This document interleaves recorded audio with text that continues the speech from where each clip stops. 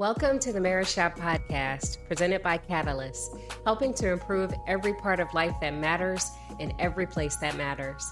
In the Marriage Shop, we discuss the work required to build, repair, and maintain a marriage that lasts.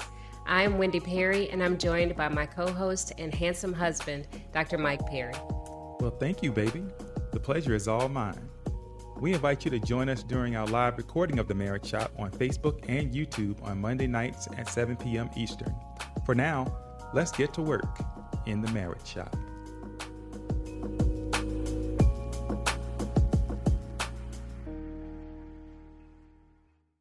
We're Mike and Wendy. This is The Marriage Shop. And tonight we are talking about what? Nothing. That's whenever we try not to be in here too long, it ends up going really long. It's one of those nights. Yes. So we're talking about empty nest, right? And for some people, it is not something that they planned for, and maybe they were surprised when their kids left.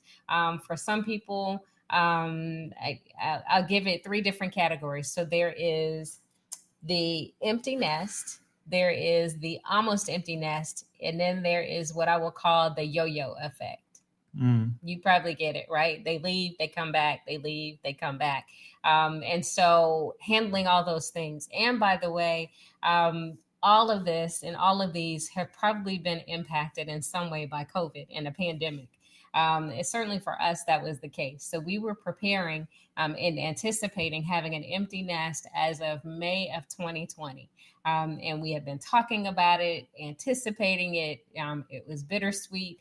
We were kind of grieving the girls being gone. And then COVID hit in late March, April, and that changed all our plans. And our nest, not only was it not empty, but one that left came back. And so that kind of put us in a different position. So where there wasn't a whole lot that we could do. I mean, you really don't want to act like it's empty until it is. There was this whole process of, okay, so now what? And that's what we posted today. Empty nest, almost empty nest. Now what? Right. A nest that was empty. And now all of a sudden you got too many fridges out there in the garage. What happened? Right. And so it is, it can be a challenge, because and really we're finding some interesting things, certainly I am, in terms of what it's like to think it's going to be empty, then it's not. And then it kind of sort of is, right? Mm-hmm. And so whereas you prepare yourself for certain things, sometimes you're re-experiencing a lot of things, even re-experiencing some of those dynamics that occur in the house, and some of those things that, let's face it, sometimes kids.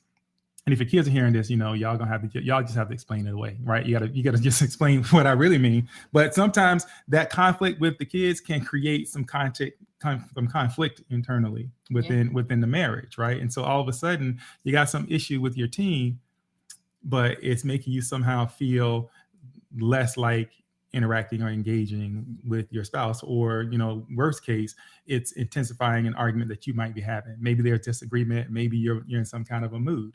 But there's an effect there that can, revisit and feel really familiar. Yeah. And as far as raising kids, I mean, many people have shared with us, and we know, you have said that kids are like, what'd you say? Not assassins. What'd you say? Well, they are relationship assassins. Relationship assassins. Yeah, that's what I said. I mean, I said, the word says the enemy has come to steal, kill, and destroy. And, I've suggested that kids maybe want to steal, kill, and destroy too. Relationship. But we're not saying that kids are the enemy per se. But in terms of your relationship, kids definitely have an impact. So we can start there. So if you had children, how much of an impact did they have on your marriage? Oh, blockers, she says. Mm-hmm. Hey, Maceo. Hey, what's up, man? Yes. Wait a minute. Did he say hello? Yes, or is he like here? She said, Maceo said hello. She found him. I know, but it doesn't matter. It doesn't matter. Okay, hey. Continue. What's up? So So if you had children, how much of an impact on your marriage did those kids have? Before we got married, we had people that were advising us to wait 5 years before we had children, so that we would have time to enjoy each other. And that advice was not unique to us. I mean, a lot of people say that. Oh, she said, "Oh, he's here listening." Good. A lot of people say that you, if you have kids too soon, or if you have kids before you get married, that you are somehow cheating, that you and your spouse are being cheated out of really being able to enjoy each other as adults without that additional responsibility. We really can't speak to that either way. I mean, we didn't take the advice. Within a year of being married, we were actually pregnant with our first child, and it went from there. And so there's no looking back. Once it's done, it's done. But along the way, if you haven't had conversations about either wanting kids or how many kids you want to have, or raising kids and how you're going to raise those kids, and when you're going to have them, then once they're here, you're kind of what's the word? It's not building the plane as it's taking off, is it? Is that the description? Well, in effect, yeah, you're building the plane while you're flying it through the air. Okay, yeah. Okay. Hey, Antoinette Brunson, glad you could join us. She says we planned and did everything around the boys. Well, see, here's the thing, and this is not necessarily what tonight is about, but I'll simply say for people, and no, no offense if this is the advice that you've given people, or maybe it's what you did yourself. The idea you wait for a time and you can just kind of do your thing, and then you have kids because you're going to be really, you're going to have your hands full. I think that some of us don't know or haven't learned how to have kids and live a life where you're still prioritizing each other and taking care of each other along the way. Because what we do know is that there's some folks who have kids and then boom, there is no couple for 20 years, 18 years. Yeah. Right. Yeah. And so you got to ask yourself, like, is it about stopping the process, or is it about integrating, this and creating this family and figuring out how you do it? Yeah. And, part of the challenge is the advice, right? So when there's good advice or people around that can give you good advice about how to manage that, how to navigate it, it can certainly make it a whole lot easier. When you're isolated or maybe away from family or don't have the support, it can make it more challenging.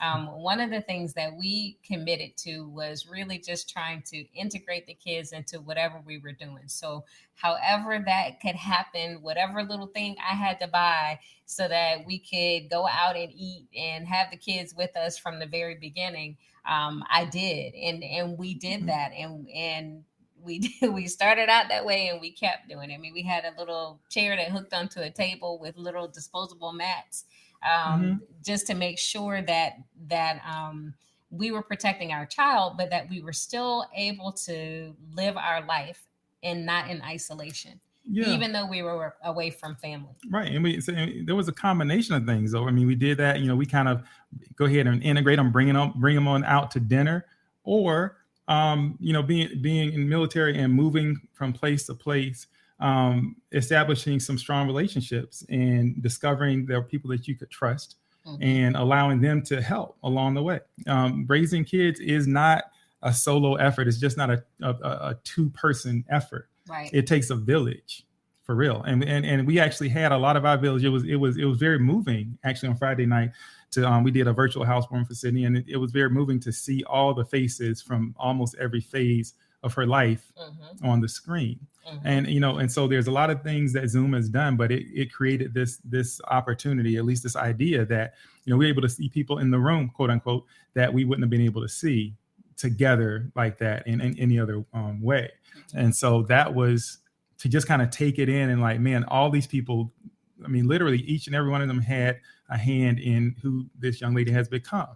Yeah. And so we couldn't have done that by ourselves. That's true. It took us a while to get there. And we know we have friends, we know people who don't trust anybody with their kids or make decisions that one of them is going to stay home with the kids to raise the kids because they don't trust leaving their children with anyone. And we certainly are not criticizing that. It's a choice.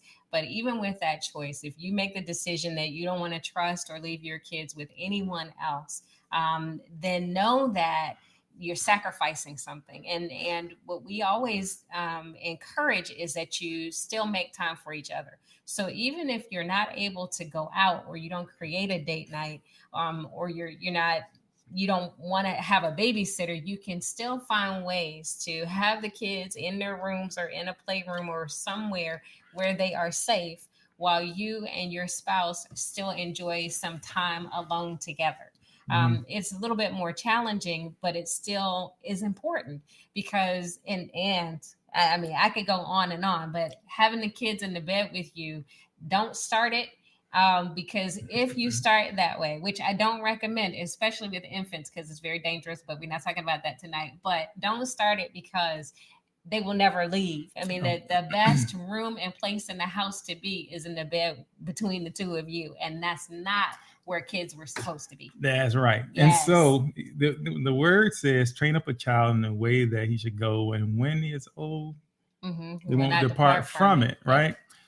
Well, that kind of starts it up. People think about like what's going to happen when they leave the house. That starts at home. Train up a child to sleep in their own bed.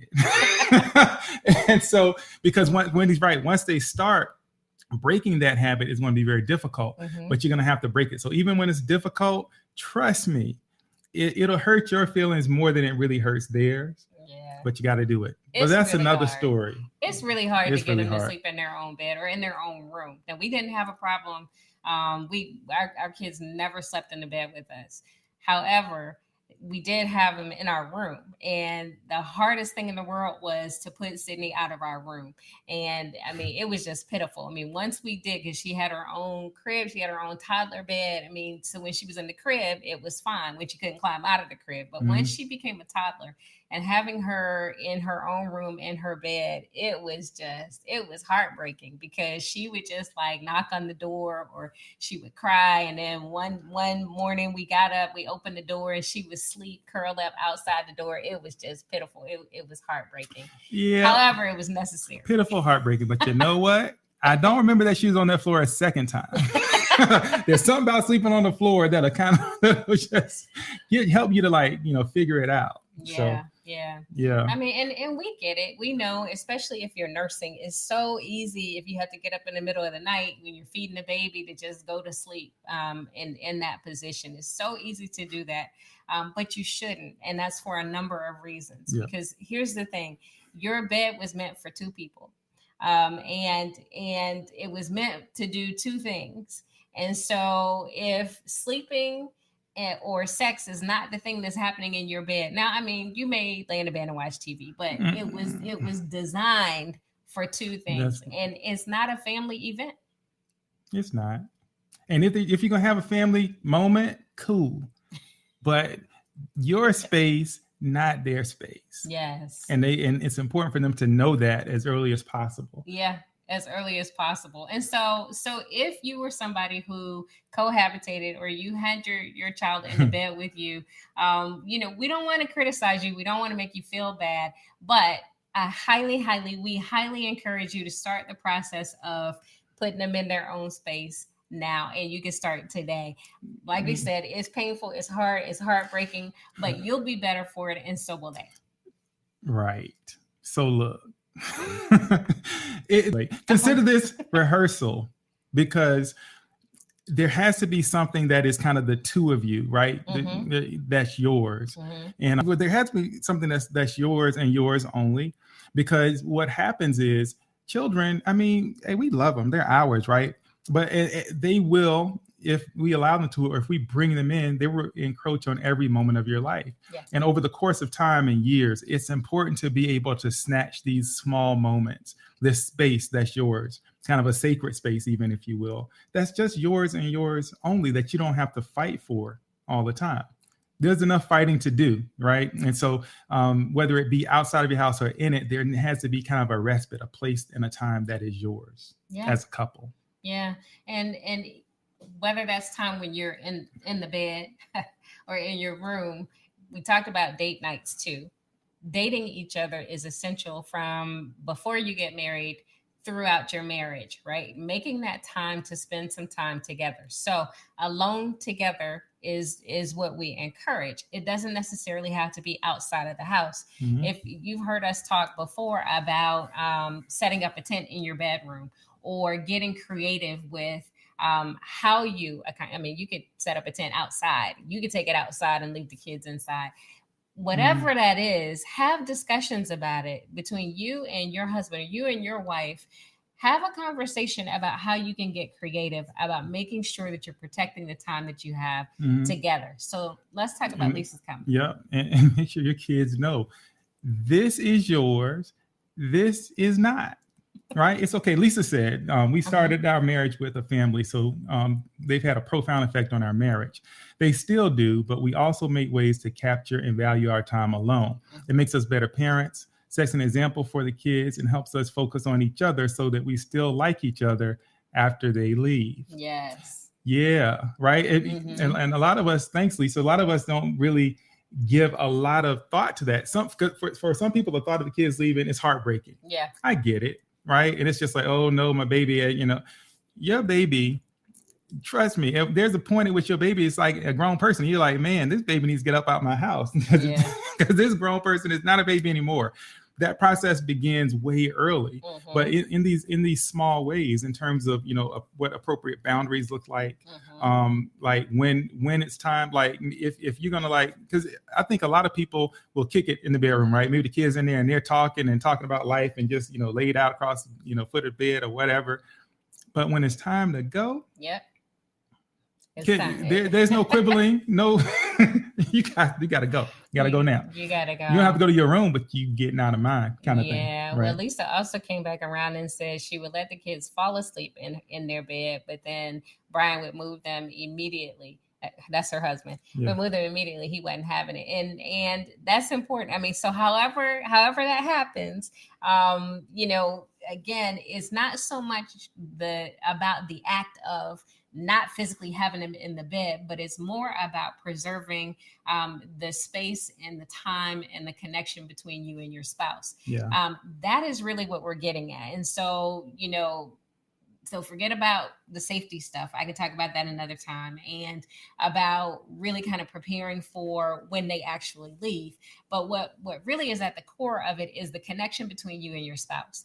So anything, including children, that serves to become a wedge between the two of you, it's got to go, is something that should not have a space reserved for. That's what we're getting at. And that includes your children. That also includes pets. And so I know people sometimes get in their feelings about pets and kids being used in the same context, but it's true. And here's the thing. Anything that divides your attention or your affection potentially is causing a wedge between the two of you. And so what we sometimes do is we become more comfortable and more focused on that child or that baby or that dog than we do on our spouse. And it for a number of reasons, in terms of what we get back from them, how it's reciprocated, whether or not you feel appreciated. There's so many things that are at play. But you have to kind of examine and ask yourself, are you seeking something and exchanging something with your children that should be reserved for the relationship between you and your spouse? Yep. Because under normal circumstances, whatever that is, whatever your reason is, the clock continues to tick. Right. And so once it's time for the kids to go, what remains? Right. For some people, the kids are kind of the glue that hold them together, that keep them focused on the same things.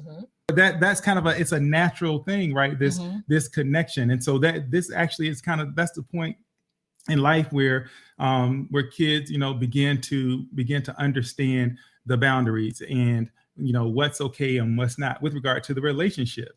And that, your mother and how that begins to form is very important, like this part of life, actually, to begin to understand what that's about and where the boundaries are. And like dad actually is like, as far as mom goes, dad is the end all be all. Right. And so what begins as kind of a bit of a rivalry begins now all of a sudden there's training taking place. Yeah. Right. About how you do it. Right. How do I have a healthy relationship with someone of the opposite sex? And so it's like, yeah, but it's natural. That connection, man, it's very strong. Yeah, it is. It's very strong. And we've talked about that before, and how important it is to also model what you want your children to follow. What they see, because they see it all and they're observing our dynamics. And so if we start to favor them or their company over our spouse, they see that. If we take their side, or we're always protecting them, they see that too, and they use that. And so not that those dynamics are happening in your household, but just kind of take it all in, because it's part of the process. Y'all know they happen in your house. There is this testing process. They test the boundaries to see how far they can go. And truth be told, when there are things that, when there are deficiencies in our connection or our relationship, then our attentions can be divided. I mean, that is just fact. So Cole, striking this balance between, our attention, our energies, our affections, where our focus is, striking a balance between your spouse and your kids can be a tricky thing to do. Yeah. And so how then do you start to make sure, how do you start from the beginning to make sure that your affections are not divided? That's probably what I'm getting at. Yeah. How do you do that? I think, how do you even know that you really need to focus on that? Here's one thing, right? When there's nothing to do, what are you trying to do then? What do you mean? Well, when you run out of, let's say there's no practice to go to, there's no rehearsal, there's no recital, there's no taekwondo, whatever it is that you've been spending your time and energy and effort around the kids. None of that's on schedule. What do you try to put into that space? Because a lot of people, life's busy, right? And it's difficult to sit still sometimes. Yeah. In your busyness, what are you putting into the gaps? And what are you even prioritizing? What has to happen? That's good. Because go ahead. I was just gonna pause for effect. Because if you don't find each other in those gaps, I don't know, you might need to make some adjustments. Yeah.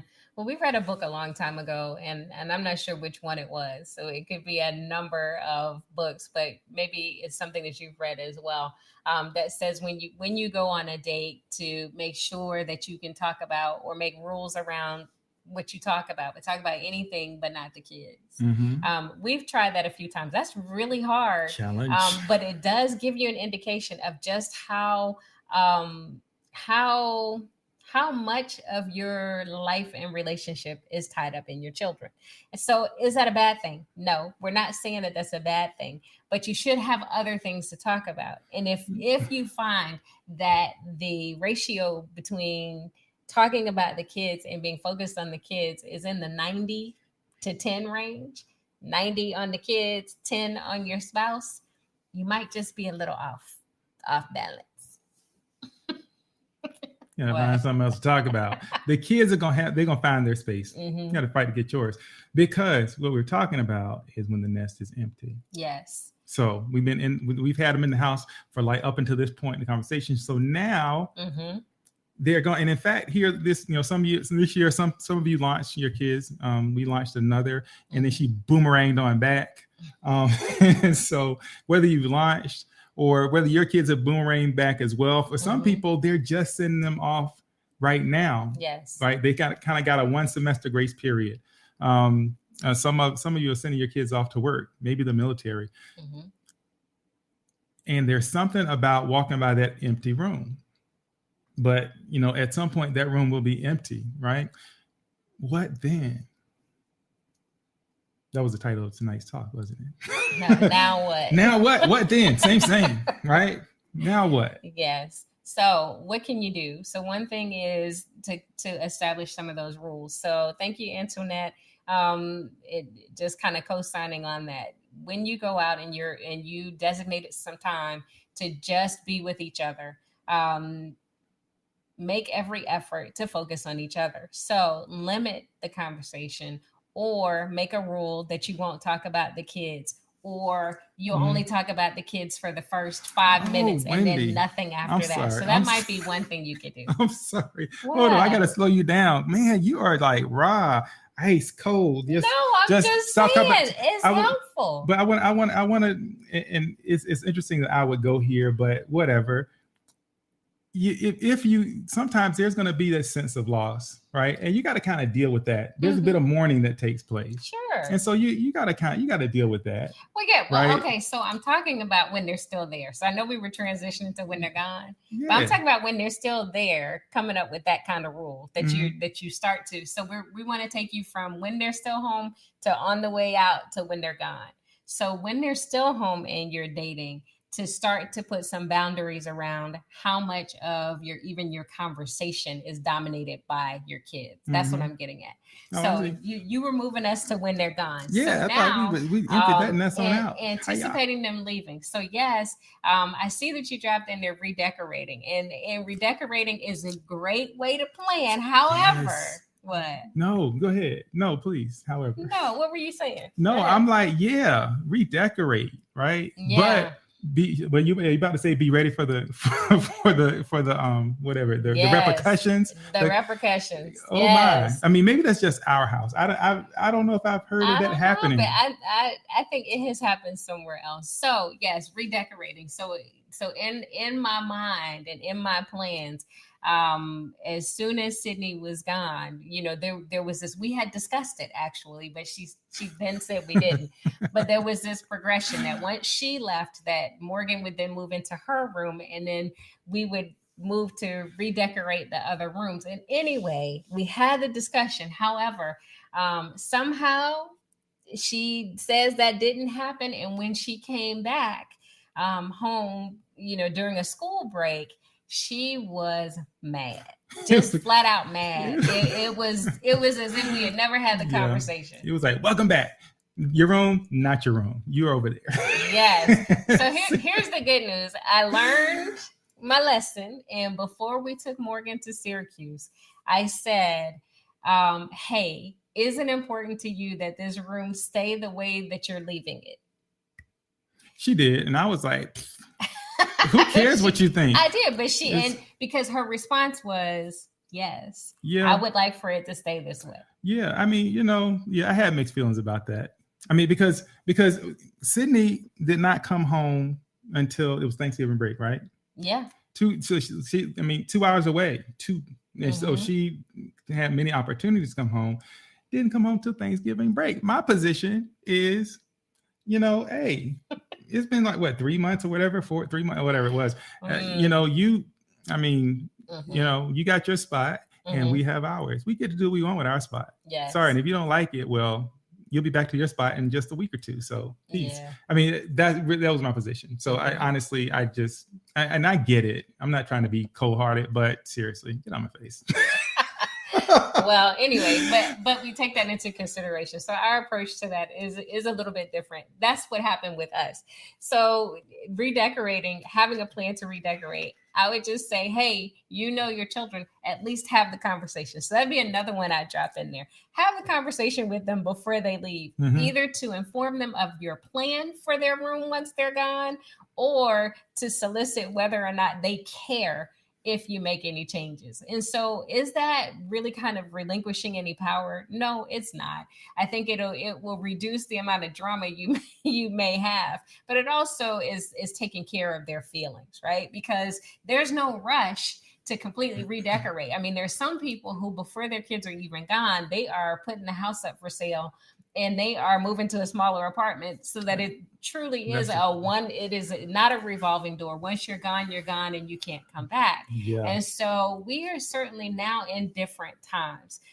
We have generations of our generation and the generations that follow where they're not always expected to just turn 18 and leave home and never come back. and it's taking a little bit longer for them to establish themselves. And with everything that's happening right now, it may take a little longer for them to establish themselves. What? Hence the yo-yo or boomerang. Maybe that's the problem. Maybe we are the problem, because that nice bed is waiting for you. Anytime you want, come on back, right? Nah, nope. Come back, and it's like, wait a minute. Yeah, that's not my parents' car. Where no, call the cops. Stranger danger.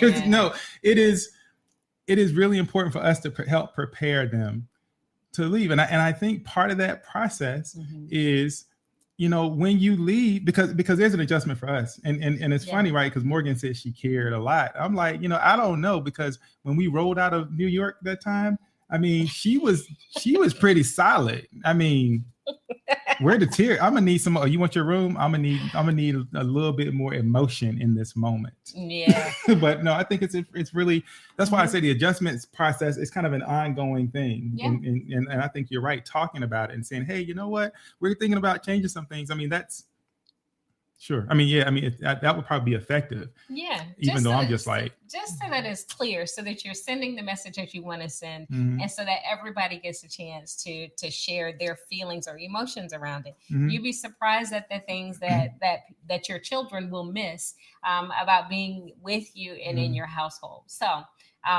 we talked about that, what to do on date night before they ever leave or once they're gone. And then we're talking about redecorating. What do you do with their rooms when they leave? And so one thing that you mentioned was preparing them, right? And so how difficult it is when your kids are learning to drive. That's a difficult thing. And you've described what that process was like when you were teaching Sydney to drive and when she drove off on her own that first time. Yeah. Those are all different. These are huge milestones in your life. The first time they leave to go away to school or the military or whatever out on their own, it's difficult. And the truth be told, because we're still new to this, it can stay difficult every time that they leave.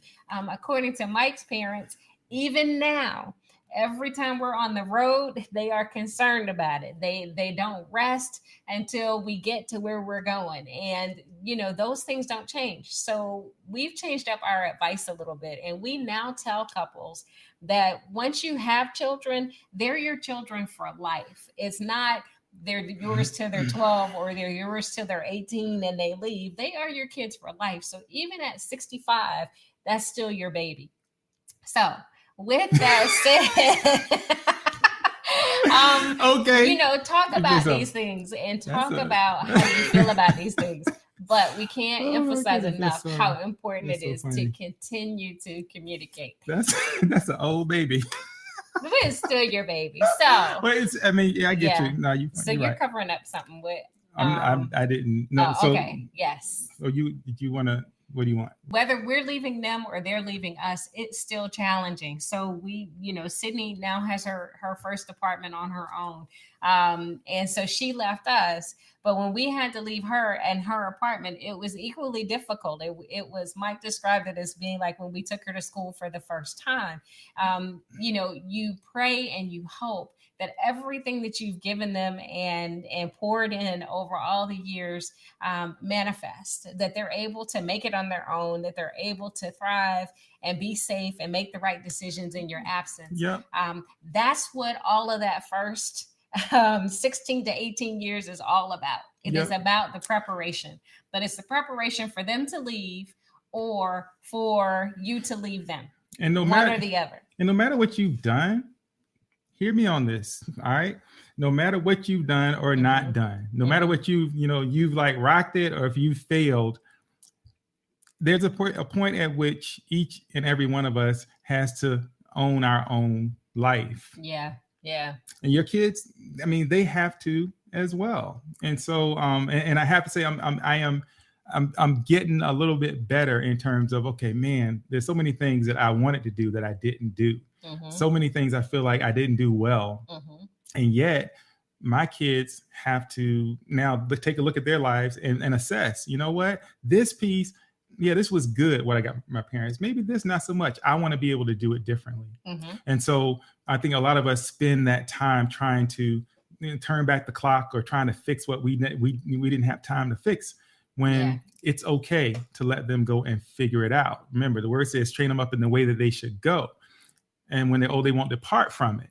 It doesn't mean they won't do it somewhat differently than you did, right? But what it does mean is that they know what the truth is, and they know where to find help, and they know where their help really comes from. Yeah. And I think that is critical. And once they leave, they're leaving you physically, but you're still tethered. You're always and forever going to be connected to your children. So being physically absent does not mean that you're not connected.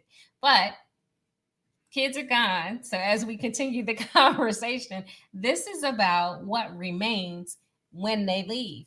Because if you have not been careful to attend to your marriage and pay attention to your spouse and make time for your spouse for all of the years that your children are at home, then when they leave, what you're left with is a stranger. Yep, absolutely. And so how do you not wake up next to a stranger the day after your kids leave? Yeah. Like what are you planting? And I say planting, right? Because there's kind of a period of time where you put something in the ground, you cover it up, you cultivate it, but you don't necessarily see what it will produce for some time. Yeah. Once your kids are gone, then you may actually have a look like, live and in color about what it is you planted over those years. Yeah. So, and the truth is, whatever you feed grows, right? You've heard that. And whatever you prioritize or whatever is important to you, you prioritize. And so as you plan out your days and plan out your years, because you decided and you chose to be married, your marriage must be a priority. That relationship that you have with your spouse must be a priority, along with many other things. But it requires that you pay attention to it, that you invest in it, that you help it grow. If you are not intentional about doing those things, then just like anything else, it won't be as successful or as healthy, or it won't thrive in the way that you want it to. It's also not something that you can push pause on once you have kids and then hit pause again or hit play once the kids are gone. Because guess what? While your kids are growing and changing, so are the two of you. And it becomes so important. And so we've heard from a lot of people that now you don't have anything to talk about, or you don't have anything in common, or you don't enjoy each other's company because you weren't really cultivating that. You weren't feeding that thing for all of those years. So what do you do now? And how do you change that? Well, I mean, I would say you might need to take it back to the beginning, right? So we talked a lot and we will forever talk about communication in marriage. But from the very beginning, communication and open communication is so important, critical and crucial to having a healthy and strong marriage. And so having open communication, you got to come back to that. If you have not been talking to each other for 18 plus years, and now it's just the two of you, it might be time to have a conversation. It's not time to have a conversation. I mean, it is beyond time to have a conversation about something more than where you're going to take the kids next. And I understand, I get it, but I need y'all to really hear me on this one, right? Because a lot of people will even say that they live for their kids. Yes. I mean, I'm not trying to be judgy, but no, you can't. If you live for your kids, then that means what happens at home, right? I mean, what really happens once they kind of launch? And there are several comments, from Sue Wynn and who else? Yeah, a couple in terms of kids, really being there and understand when they're your children. When they need you, you're going to be there. Yeah. And so I can't even really honestly, from a personal standpoint, speak on what this is going to look like 10, 20 years down the road, 30 years down the road. Can't really say that. What I do know is, as much as I kind of appreciated COVID, like kind of bringing the family back. And I'm like, yeah, I can fix everything that I didn't fix or whatever. But we started, Sydney's always known that the idea is that she go out and figure it out and be independent and all that, and try to kind of really begin her life. And so as much as I wanted her to just kick it around here, we've been trying to introduce these conversations about what are you going to do? What are your plans? You know, tell us about how you plan the budget, where you're going to live, what's it going to look like? Yeah. So she can kind of envision that and know that the tug is not inward, it is outward. We'll always be here, but she has to begin to build and establish this thing on her own. And we have to now build and establish what our new thing is. Right. And so because it is now a new thing. This is not Mike and Wendy back in their mid-20s, right? As cool as that was, right? This is not that. Right. And so now we have to continue to figure out, you know, what's next for us. But we've always tried to remain connected in some way. Strange sometimes, no question. Yeah. But remaining connected so that now it's like, okay, where are we going? And it's funny, I schedule a trip and doggone it, if Morgan's move out date is not the week of my doggone trip. It's like, please, can you just No. I mean, you know, it takes as much as it takes while you are in that season. And this is a season. What we're talking about is a change of season in your life.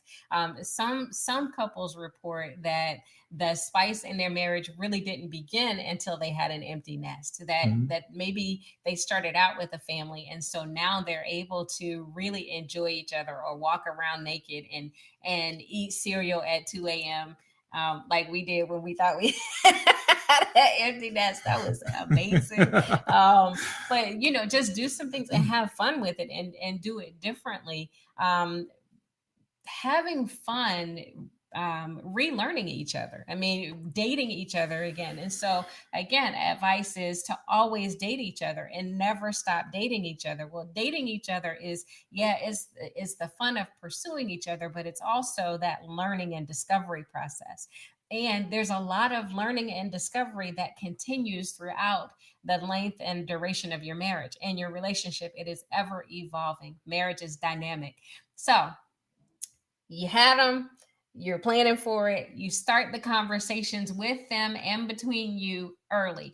And so Justice Smith, even when they're toddlers, start the conversation early. I can recall that Mike has been telling the girls that I'm his since they were old enough to understand what I'm his means, that I'm his first. And even though it was light, he was serious, but it was light and it may have been in jest. And sometimes, you know, he might have like pushed their forehead, whatever it is, having those conversations often in a way that they can understand and then demonstrating that, right? If you're going to hug somebody, hug your spouse first and then hug your kids. Kiss your spouse first and then kiss your kids. But start to establish those routines and that pattern so that you are again modeling and you're setting expectations. Because if there's an expectation that the kid is first and the kid is in there and everybody else waits for that kid or children, then you might have some reframing to do. I mean, yeah, look. I think it's important, you know, because you can have it all, right? In terms of everybody feeling loved and appreciated, you can have it all, you know, but you can have it all without like, hey, you know, hey, little girl, hey, little boy, it's all about you. No, it's not all about you right now. And you know, I love you. Hold on now. Mom and daddy I'm trying to kiss you. Back up. Kiss your mama, right? Now you come on in. But being able to, you can love on everybody, right, and not have to sacrifice that, right? And so I think because if you're able to effectively do that, then you're not kind of trying to draw from an empty vessel when, you know, the kids are out of the house and you have all these empty rooms. You know, hopefully all those empty rooms, you find a use for them, right? Together, whatever that means for you. But it's a world tour. Yeah. So, but y'all know what I mean. Anyway, but be able to really establish, and that's why, you know, like there's certain spaces. I remember growing up, going to my parents' room, especially in their bathroom, and there were certain places that just felt a little bit I knew that my time in that space was temporary. And I remember even just sitting on mom's bed, kicking it and whatever, but there was always a time where it was time to go. And I just never like kicked the door down and walked in. Mm-hmm. Right. So I'm just saying, there has to be, because if you make it a practice of preserving something for yourselves, it won't be foreign. Yeah. When it's time for the family transition to change. Yeah. I like that Sue Ann said they stopped locking their bedroom door. Right? That's all I will say about that. The patterns and the behaviors that you have to be in, and the things that you have to be aware of and look out for, especially when your kids are young. I mean, kind of eagerly anticipating getting back to a time and a space where it is really just open and free and you can enjoy each other. Yeah. And so we've also had people say, well, they enjoy the company of their children more than they enjoy the company of their spouse. So again, I kind of bring you back to, and I'll ask you, what is that about and how do you change that? So, brother, if that's you better get it together, son. I'm just saying, bro, if that's you, you know who you are. Yeah. You got to start working on that. Well, there are many things that you can get fulfillment from your children, but there are several things that you cannot. And we don't even need to get into that. You know what I'm talking about. There is a reason why you are married to your spouse. And there are things that you share as a married couple that you could never share and enjoy with your children. Mm-hmm. It is so important that you are working on communicating and planning on how you're going to continue to share those things, what that's going to look like, having these conversations regularly and then revisiting. So mm-hmm. What are we saying? Number one, start the dialogue before the kids are gone. Start it as early as you think is appropriate and they can understand, but start the dialogue with your children and with your spouse way before they actually leave. If you didn't do that and they're already gone, start the dialogue now. It is never too late. So number two, finding a balance between me time and we time. So these are some things that we found. Balance between me time and we time. COVID just completely blew that up. Because while you may have been finding some time to yourself, all of a sudden we were thrust because of a pandemic into sharing time and space that we had not planned to share. We were now seeing our spouse maybe more than we ever desired, and for some people, or ever anticipated. And it's like, man, we noticed all of the things that they do differently from us. And it's like, why do you do it that way? And there was friction and there's tension and there's all this, discovery. And so now you may be saying, okay, so when the kids are gone, I just want my space. I want to be able to have some time for me. While that is important, and yes, you should enjoy that, you also should know that you have to balance that time. Yes, your me time is important, but we time is equally as important. Just because it's just the two of you at home doesn't mean you don't have to date. Yep. And by the way, y'all, it's COVID-19. It's not a nuclear fallout. Go outside. I'm just saying. Go for a walk. Okay. All right. So this next one, fix problems that you can fix. So apparently, at least according to the research, 60 to 70% of issues that arise in a marriage are things that cannot be resolved. Who knew? And so working to get to a place where you recognize, hey, this is not something that can be resolved. It's not that we can't do it, because we find ourselves in that situation all the time. Why can't we do this? What is the problem? It's not just that we're failing at it. It's something that cannot be resolved. So don't spend your time focusing on the things that can't be resolved between you. Focus on that other 20 to 30% that you can resolve and resolve it.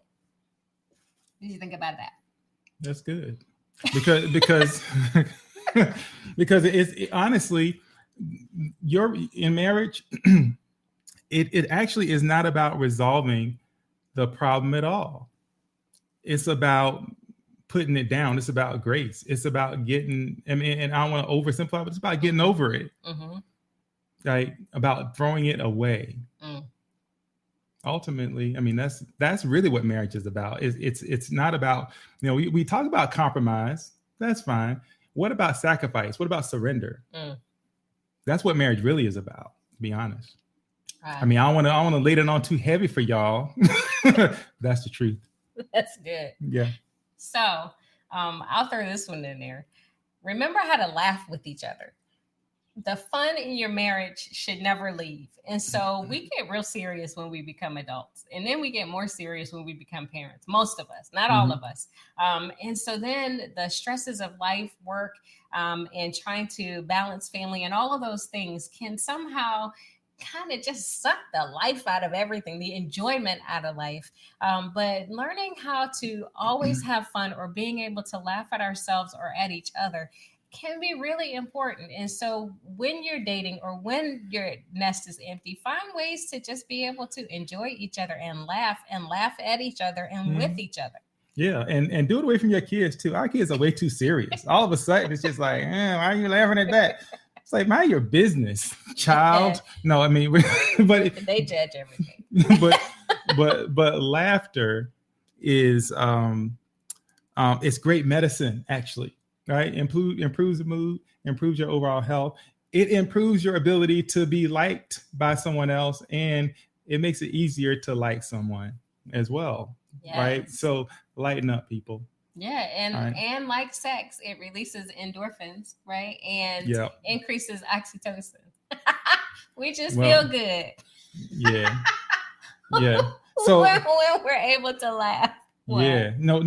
Antoinette was saying is surrender is hard and don't know why. Michelle Moore Wilson said the same here, right? And so that it's hard, right? It's hard for everybody. Yeah. However, there's something that happens when you do, because when you're able to put something down that you've been holding, right? Like legitimately put it down. Not I'm just not going to say anything about it today, but legitimately. Like forgive and decide that thing will not be the thing that keeps you separated from your spouse. There's something that happens that not only lightens the room, but it begins to change things in the relationship. It changes the dynamics of the relationship and how you all come together, how you forgive, how you argue. Yeah. It changes things, right? And so it is very difficult because trust me, I know. I'm like I have the trophy out back. It's the Grudge King. It's the big old It's big. It's like a bust of my head. I'm the king of holding grudges. Yeah. Right. Well, yeah. And it is important. Sorry. It is important to know that when you are unable to let go of things, it absolutely can impact your health, not just your emotional health, but your physical health. And that is documented. And so whether or not, many of you know our story, and I talked about and have shared about how I smiled all the time. But then at that point in our lives, it was difficult for me to smile. And if I had never smiled again, then there would have been something that I lost that was really, truly a part of me.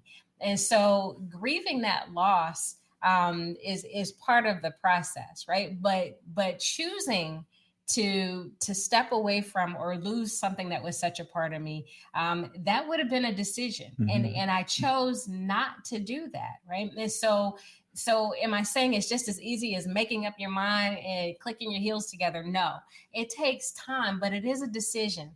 And when you make that decision, and we're not just talking about forgiveness here, but when you're making that decision to surrender or to let something go or to move on from something, you've heard me say this before, when you're holding someone captive to something that they've done, you're also captive. You've heard other people say that too, that forgiveness is not just for you, it's for the other person, or for the other person, it's also for you. Yet we could get into that and talk about that for probably 3 days. But what we're talking about here is really being able to fully enjoy your spouse, but to also, as Gloria Hamilton said, relief and release yourself. And if you're holding them in bondage, that means that you're holding the keys. If you and so how beautiful is it, and how much more would you enjoy life if you're able to resolve and reconcile, at least that it's something that cannot be fixed? You know what? Yeah. And so because we're talking about like the emptiness, and we talked about kind of having divided distractions, divided affection, etc. I think that as you think about what life will be like when the kids leave the house. It's a great time to think about how you clear the air. There's some of you who have been carrying whatever that thing is. You've been carrying it for a long time and don't want to put it down. And so there's something about releasing that thing. And so this is not about forgetting. That always comes up, right? Well, you're supposed to forgive and forget that. I don't know who even, they put it together because it alliterates, y'all. It's 2 F's. Somebody's like, oh, this is cool. Forgive and forget. No, right? It's about forgiving. How do you know if you've been able to do it effectively? You get off the loop of, I got to remind you, you got to pay. I need to hold out. I need to put this in your face. I need to make sure you don't forget. Right? Once you release somebody from the debt, from that penalty, then you kind of know you're on the road to forgiveness. That place, you won't forget. It's a whole lot lighter, and you will revisit less often. Yeah. And we've talked about triggers before too. Yeah. It doesn't mean that there aren't going to be things that remind you. Or things that come up, but the further you can move from it, the easier it is on you. And again, is this about holding it together while the kids are still there? And so then once the kids are gone, there's nothing to hold together? That's only a question that you can answer. What we would say is you have an opportunity to begin that healing now. And in order for something to heal, you have to first make a decision that you want to heal from it, that you want it to be different, that you believe that it can be better than it is. And so that's all part of that process. Again, another conversation. This is why we're always here so long, because we get off on, we talk about too much. There's so much to talk about. But I know, because I was talking about laughing together. I know, going deep. But that is so important. So all of those things, everything that we've talked about over the last several years, that even we've been engaging with you, all of those things are just little pieces, right? It's all about this relationship that you chose to be in, that you find yourself in, that God ordained. And so now you're here. How do you make it work, with or without children? So the children are gone. You've talked about it. You've found balance. You've done a number of things. I think the last thing I said was to laugh. And remember that your husband or your wife should be your friend. And hopefully they are. I mean, that's not true for everybody. I mean, you're my friend. Yeah, you're my friend too. Yeah, but I mean, hopefully you can be friends. I don't know, but try to be friends. Being curious and discovering and learning your spouse again. So maybe you got off track. Maybe some things changed. Maybe you haven't been having the deep conversations you used to have. Now you have an opportunity to do that again. Make time to get to know them again and commit to it. It can be fun. Or maybe you never had deep conversation. Maybe it's always been like, yeah, good, fine. Maybe it's time to open that door up and dig a little. Yeah, maybe. So, and then I think the one of the last things is to create time and space together. I said that earlier, but in this case, being intentional about creating rituals or patterns of behavior. So some people will say, always kiss goodnight, or always hug when you leave each other, or make sure you always say, I love you, whatever that is for you. If you haven't established any, now you have an opportunity to establish some new ones, and make it something that you both agree on. I mean, there's nothing worse than think you have a great idea. You're like, oh, we're going to leave notes for each other. And then you end up being the only one leaving notes. Then you get mad because you're not getting notes. Okay. So talk about it and establish and create some new ways to stay connected and be connected. Yes. We got to go. We got to go. It's time. It is. Is it time? Oh, the people got to eat their dinner if they haven't already. So anyway, listen, we appreciate you all. Thanks for being here. Right. Whatever your relationship is, whatever the one you want is, you can have it. But it does require a little work. And I think we all have to own the fact that, kids take up a lot of time. Some of your kids have left and they're still taking up a lot of time. Right. Whatever that looks like, remember, that the marriage is the core relationship that makes everything else go. All this other stuff is attached to a strong or the marriage. So if it's a strong marriage, then you will be in a position to pour out when you need to retreat when you need to. Okay. But, you got to do that together. All right. So, I will give it back to Wendy, but nah, we go pray and get on out of here. I'm done. All right.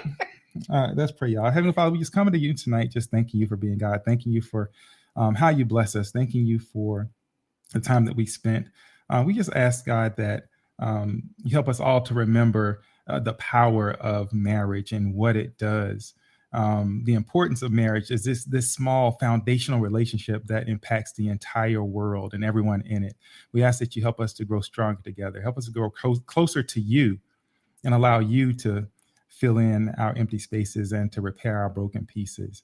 We ask you that you help us to trust you more, God, with our children, with our lives, with everything that we do. And so we just ask you to bless every relationship here, every couple, bless their homes, bless their families, and be with them in everything that they do, God. We thank you, we love you, and we trust you. We pray these and other blessings in Jesus' name. Amen. Amen. All right, y'all. That's it. Listen, have a great night. We will see you next week. So love y'all. Y'all take care. All right. And have an amazing week. Thank you for joining us today for the Marriage Shop podcast, brought to you by Catalyst, creating places that people want to work and leaders they want to work for. Learn more at www.connectmovegrow.com. Catch live recordings of the Marriage Shop on Facebook and YouTube on Monday nights at 7 p.m. Eastern. Follow us on Facebook at The Marriage Shop, or go to YouTube, enter The Marriage Shop in the search box, click that Marriage Shop logo, and then subscribe to our channel. Set all your alerts to ensure you know everything that's going on in the Marriage Shop.